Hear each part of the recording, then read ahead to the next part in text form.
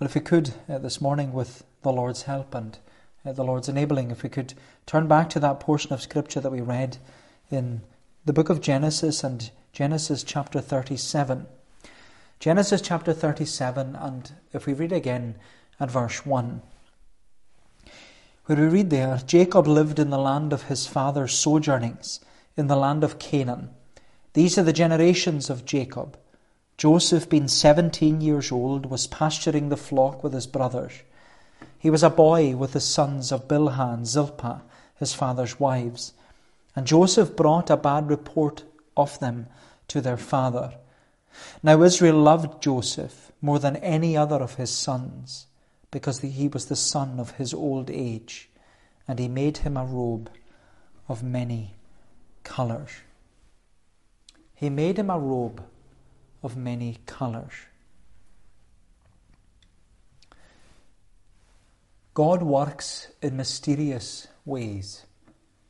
God works in mysterious ways. You know, we're familiar with that phrase, especially when something takes place in our lives and we can't explain why. Because as you know, there are things that we don't have an answer for. You know, we encounter and we experience sins and sicknesses and sufferings and even sorrows, and sometimes we don't know why, we don't know how, we don't know what for. And yet we're always drawn back to that promise in Isaiah 55, which reminds us that His ways are not our ways, and His thoughts are not our thoughts. God's plans and paths and purposes are often not our plans, paths, and purposes. But you know, what we know to be true is that every encounter and experience of sin, sickness, suffering, and sorrow, it's all part of God's perfect plan, paths, and purposes for our lives. Because He's the one who writes the story. He is the author of the story. He's the director in the drama. We might not understand the storyline. We might not foresee all the twists and the turns in the narrative, but He's the one who turns the pages. We might not even see Him on the pages. We might not understand what He's doing in the story. We might not even know Him personally as the author. But He's there. And He's working it all together for our good and ultimately for His glory. God works in mysterious ways. And you know, it was the hymn writer William Cowper who first penned that phrase. It comes from a hymn called Light Shining Out of Darkness, where William Cowper, he wrote, God moves in a mysterious way, His wonders to perform. He plants His footsteps in the sea and rides upon the storm. And you know, in many ways, those words not only sum up the story of our lives, they also sum up the story of Joseph's life. Because the story of Joseph is a story in which God moves in a mysterious way. And God's perfect plan, path, and purpose in the life of Joseph, it all took place according to His sovereign and supreme providence. It wasn't an accident. Nothing happened by chance. No, it was all part of God's perfect plan, path, and purpose for Joseph and his family. And the story of Joseph, as you know, it's a familiar story. I don't think there's anyone who hasn't heard about Joseph and his coat of many colours. And the story of Joseph, it's not only familiar, it's also a favourite, because it's a good story. And it's a gospel story. Because as we study the life of Joseph together, we'll see that there are so many comparisons between the life of Joseph and the life of Jesus. And for that reason, I would suggest that the story of Joseph is the greatest story ever told. The story of Joseph is the greatest story ever told. But it's not only a familiar story and a favourite story. The story of Joseph is also a story of family. And it's a story of favoritism. And it's a story of faithfulness. The story of Joseph is a story of family, a story of favoritism, and a story of faithfulness. And they're our headings this morning. The story of Joseph is a story of family, favoritism, and faithfulness.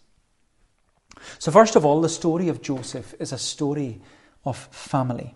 A story of family. We read in verse 1 that Jacob lived in the land of his father's sojournings, in the land of Canaan. These are the generations of Jacob. Joseph, being 17 years old, was pasturing the flock with his brothers. He was a boy with the sons of Bilhah and Zilpah, his father's wives. And Joseph brought a bad report of them to their father. Now Israel loved Joseph more than any of his sons, because he was the son of his old age, and he made him a robe of many colours. The story of Joseph is recorded for us in Genesis chapters 37 to 50. And in many ways it forms the conclusion to the book of Genesis. And as you know, the book of Genesis, it's the first book in the Bible. And it's a book all about beginnings. In fact, that's what the word Genesis means. It means beginnings. Because it's in the book of Genesis that we read about the beginning of beginnings. We read about the beginning of the world, where God created the world in the space of 6 days and saw that it was all very good. We read about the beginning of mankind, where God created man in his own image and after his own likeness. And he gave us an identity, creating us both male and female. We also read about the beginning of the Sabbath, where God instituted a day of rest for all mankind. We read about the beginning of marriage, where God instructed Adam to have one wife and remain faithful to her throughout his life. And so in the book of beginnings, we read all about our beginnings. But it also means that we also read about the beginning of sin and sickness and suffering and sorrow. We read about the fall of Adam and how his disobedience affected all of his descendants after him. And it affected them to the point that only a few generations later, only a few chapters into the book of Genesis, we see that God destroyed the world with a flood and spared Noah and his family. But it was as Noah stepped out of the ark that God asserted and affirmed that there was going to be a new beginning. And a new Genesis was going to take place through another family. And when we come to Genesis chapter 12, we read that God called Abraham and made a covenant with Abraham. And God promised Abraham, he said to him, I'm going to give you a family. I'm going to make you a family nation. And through your family, all the nations in the world will experience blessing. Through your family, all the nations in the world will experience blessing. But of course, God's promise didn't come without its problems.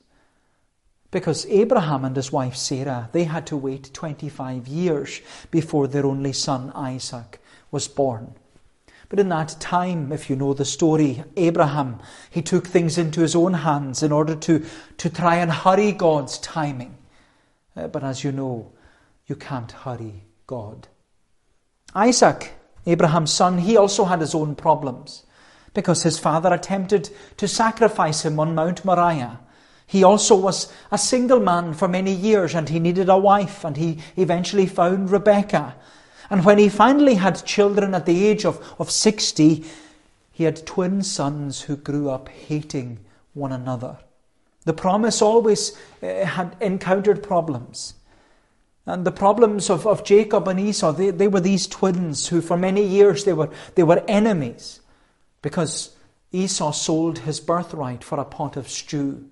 And Jacob stole the birthright from Esau by impersonating his twin brother. But it was through receiving that birthright that Jacob experienced blessing from God. And he was renamed Israel. And where Joseph fits into the narrative of Genesis and this story of family is that he was one of the children of Israel.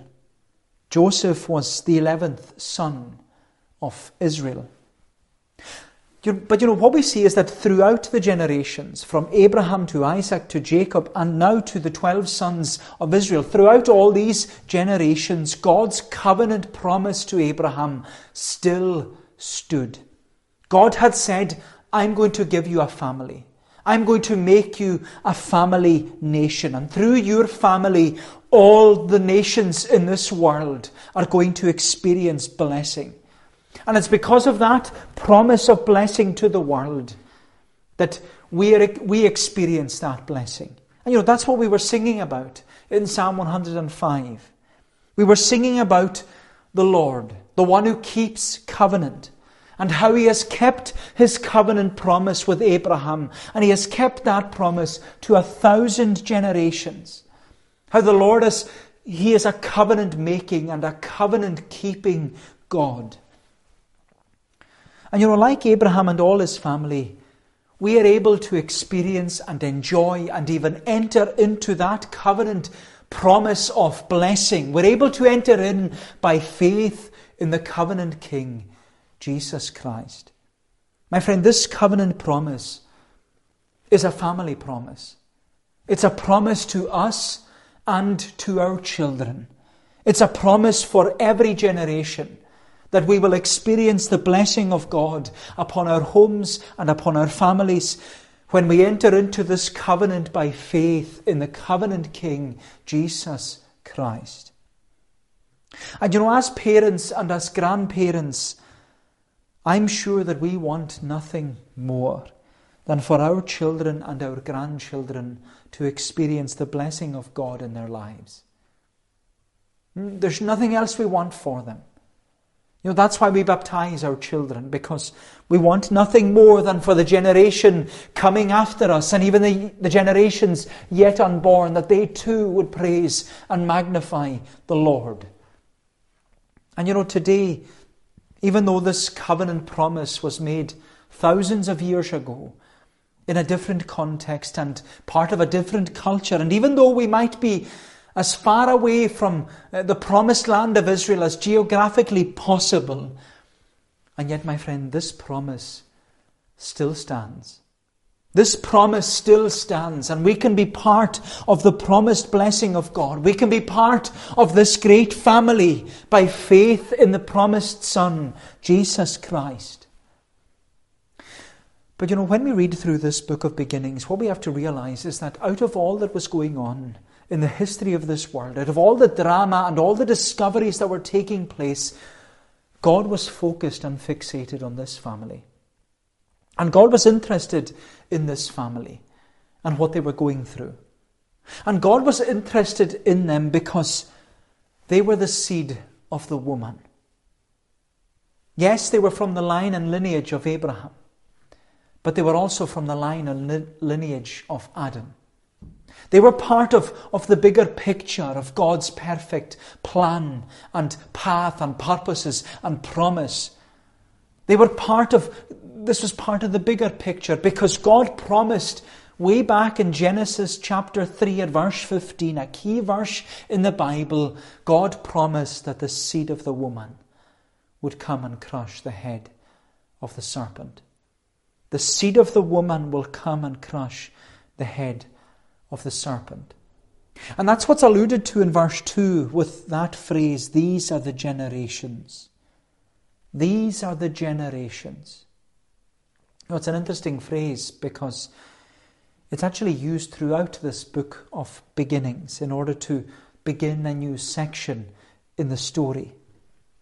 Because we read in Genesis chapter 2, these are the generations of the heavens and the earth. And then as you go through the subsequent chapters, you read, these are the generations of Adam. These are the generations of Noah, of Shem, of Terah, of Abraham, of Isaac. And then now we read in verse 2, these are the generations of Jacob. And what we've been reminded with each and every one of these statements is that God was interested in this family.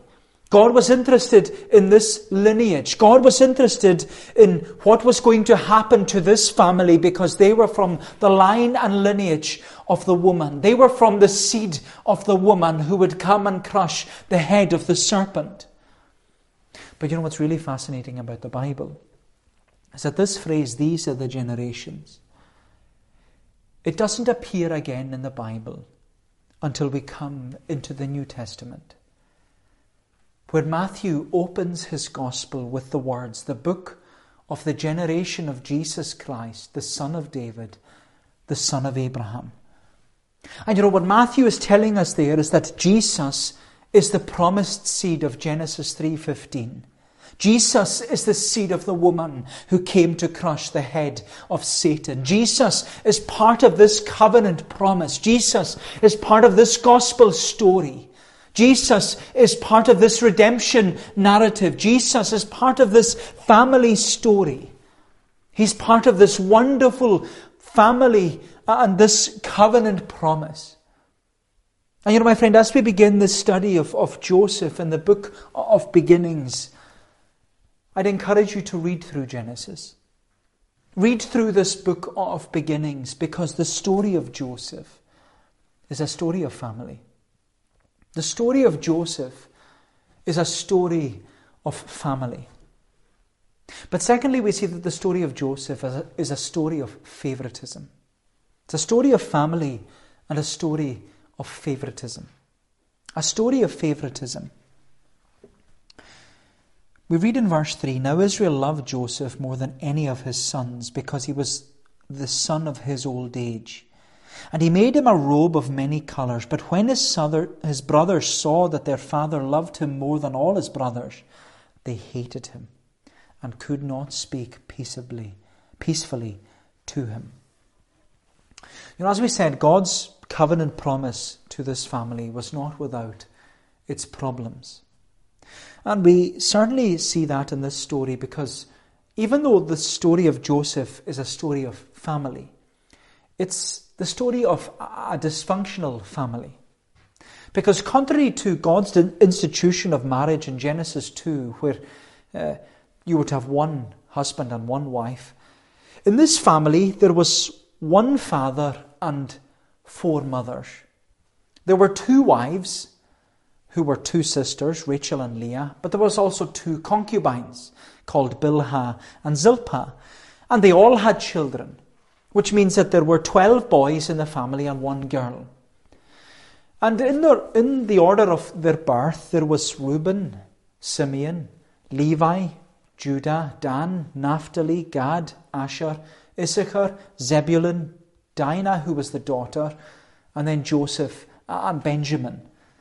And as you can imagine, in a household with so many wives and concubines and so many children, as you can imagine, emotions often ran high.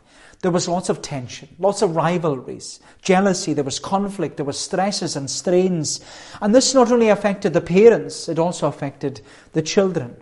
It was a dysfunctional family. It wasn't the norm. It wasn't the God-ordained family home of dad, mum and kids. It was a lot more complicated and complex than that. And yet, as we said earlier, God was interested in this family. God was interested in this family. And you know, I want to say to you this morning, my friend, God is interested in your family.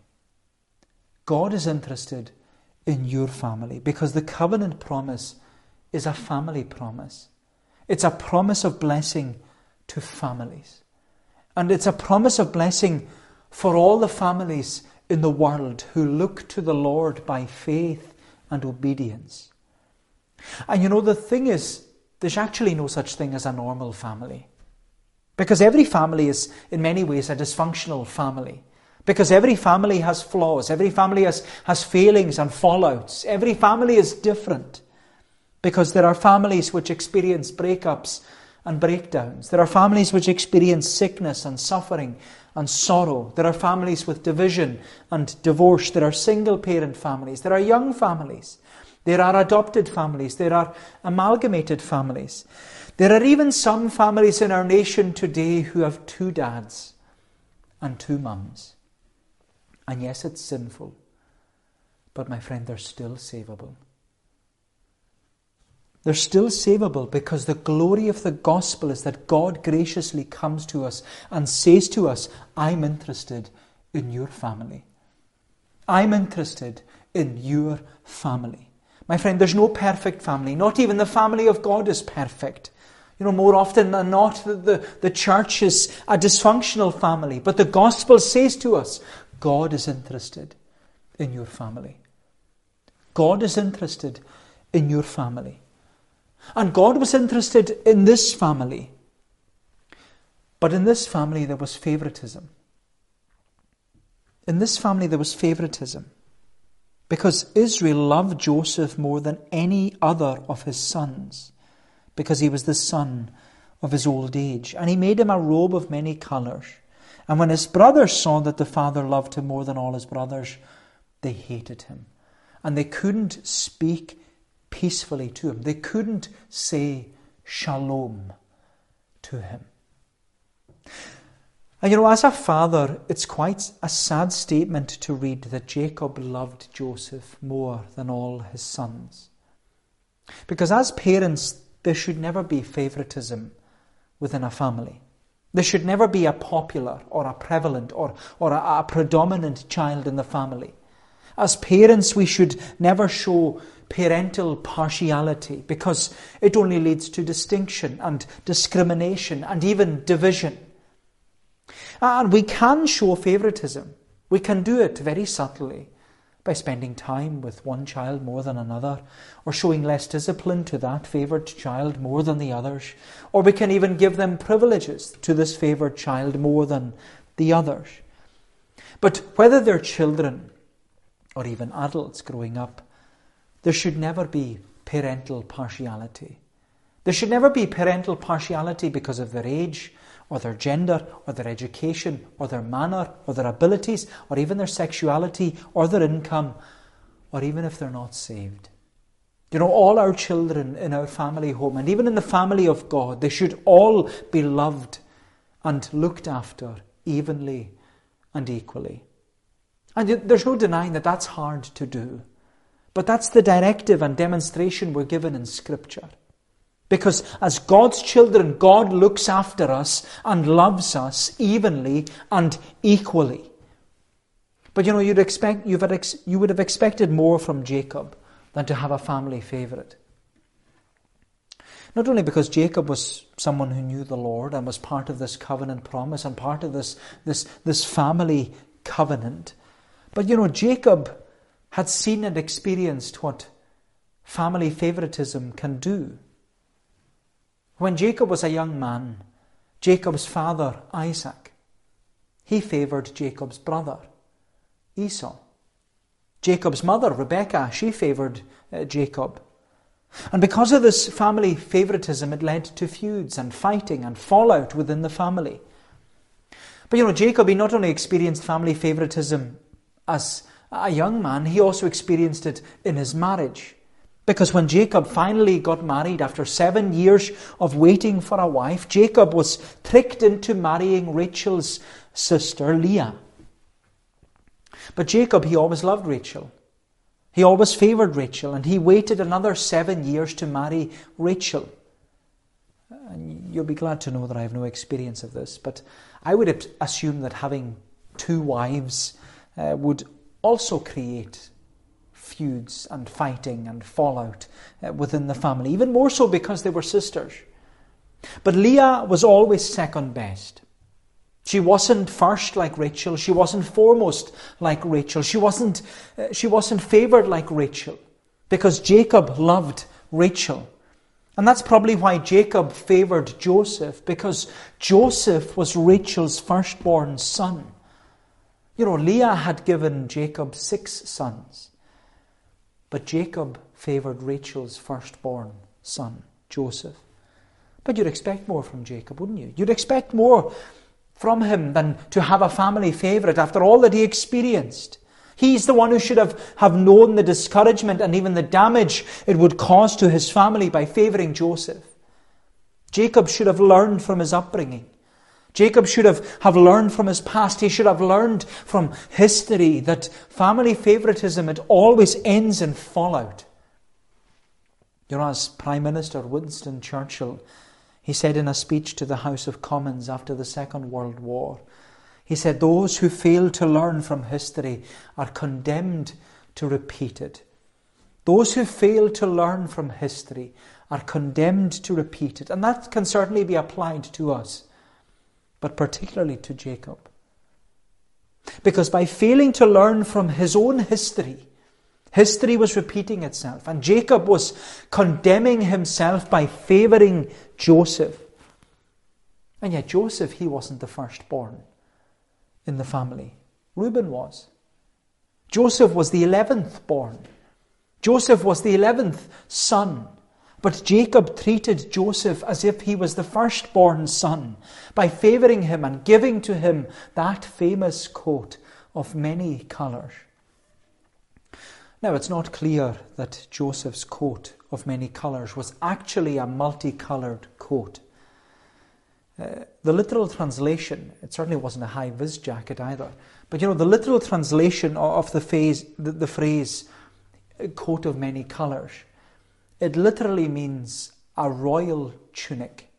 A royal tunic, which highlights that Joseph's coat may not have been multicoloured, but it was certainly of royal colours, the colours of blue and purple and gold. And it was a long tunic, as we said to the children. It had sleeves right down to the wrist, and it stretched, the coat stretched all the way down to the ankles. It was a garment of a sovereign, not the garment of a shepherd. And by giving this coat of many colours to Joseph, Jacob was not only favouring Joseph and saying that he loved Joseph more than all of his other sons. He was saying more than that. Jacob was letting all the members of the family know, all his wives know, that Joseph was Jacob's chosen heir. And as you'd expect, Joseph's brothers hated him for it. They hated him for it. But the story of Joseph is not just a story of favoritism. It's also a story of faithfulness. It's a story of faithfulness, which is what I'd like us to consider lastly. So the story of Joseph is a story of family, a story of favoritism, and a story of faithfulness. A story of faithfulness. We read in verse 4, but when his brothers saw that their father loved him more than all his brothers, they hated him and could not speak peacefully to him. Now Joseph had a dream, and when he told it to his brothers, they hated him even more. These verses 4 and 5, they repeatedly emphasize to us just how much Joseph's brothers hated him. And to be fair to them, you can understand why. Because Joseph, he was one of the youngest sons. He was one of Jacob's youngest sons. He was only 17. He had no life experience. He didn't really have any cares or commitments or concerns. And yet he was the favoured son. He was the golden boy. He was the heir of the father's inheritance. But what really annoyed and angered Joseph's brothers was that Joseph was a grass. Joseph was a clipe. Joseph was a telltale. And no one likes a telltale. Because it seems that at any given opportunity, Joseph would just run off to daddy with the slightest problem, and he would tell him everything that his brothers were getting up to. That's often what it's like in our house. I don't know what it's like in your house, but the boys in our house, they're always telling tales on each other. They're always shouting, I'm telling, I'm telling, I'm telling. But it only makes the other ones annoyed and angry. But what annoyed and angered Joseph's brothers even more was that Joseph came to them. And he came to them in many ways like in the words of Martin Luther King. He said, I've had a dream. I've had a dream. And you can almost imagine the scene, can't you? Where early one morning, Joseph's elder brothers, they had all been up early and they were all sitting at the kitchen table and they're all eating their breakfast. They're all trying to rush through their breakfast and get out the door and tend to the sheep. And then Joseph, he just casually walks in, still in his pajamas, and he makes this announcement to the whole family. And in the presence of his father Jacob and Jacob's 4 wives and his 11 sons and his 1 daughter, Joseph announces to them, and he says in verse 6, "Hear this dream that I have dreamed. Behold, we were binding sheaves in the field. And behold, my sheaf arose and stood upright. And behold, your sheaves gathered around it and bowed down to my sheaf." But you know what's more is that it happened again the following morning. Joseph came down to breakfast, and he said in verse 9, "Then he dreamed another dream and told it to his brothers and said, Behold, I have dreamed another dream. Behold, the sun, the moon, and the 11 stars were bowing down to me." And we're told his brothers said to him, "Are you indeed to reign over us? Are you indeed to rule over us?" So they hated him even more for his dreams and for his words.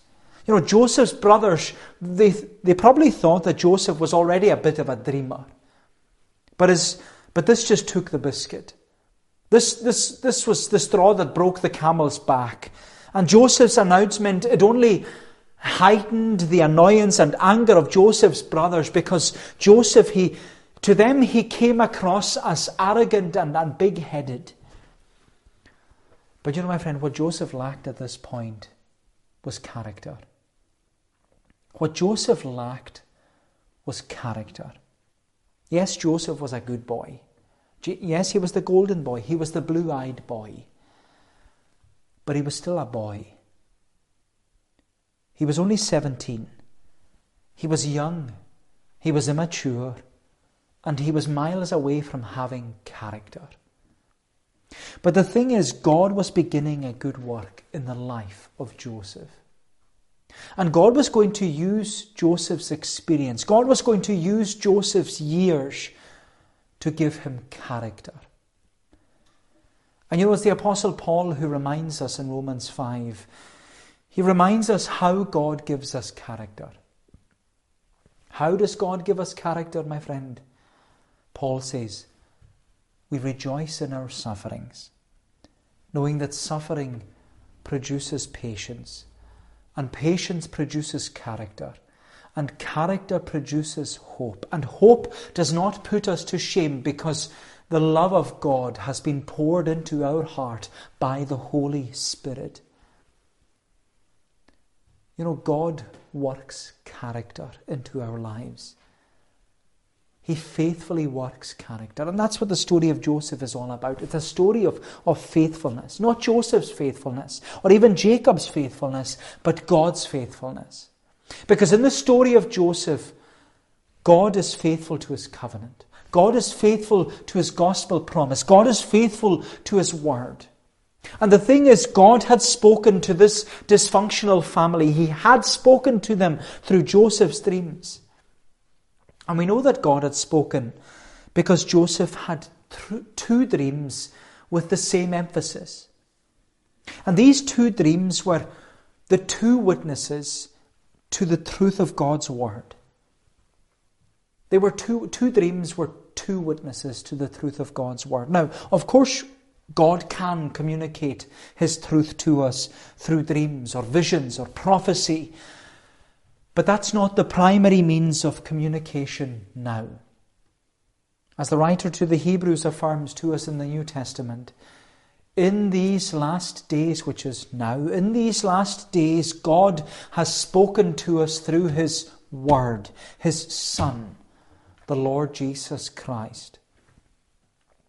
And you know, someone once said, if you want to hear God speak, read your Bible. And if you want to hear God speak audibly, then read your Bible out loud. Because God has spoken, my friend. He has spoken through his word, and God is speaking this morning.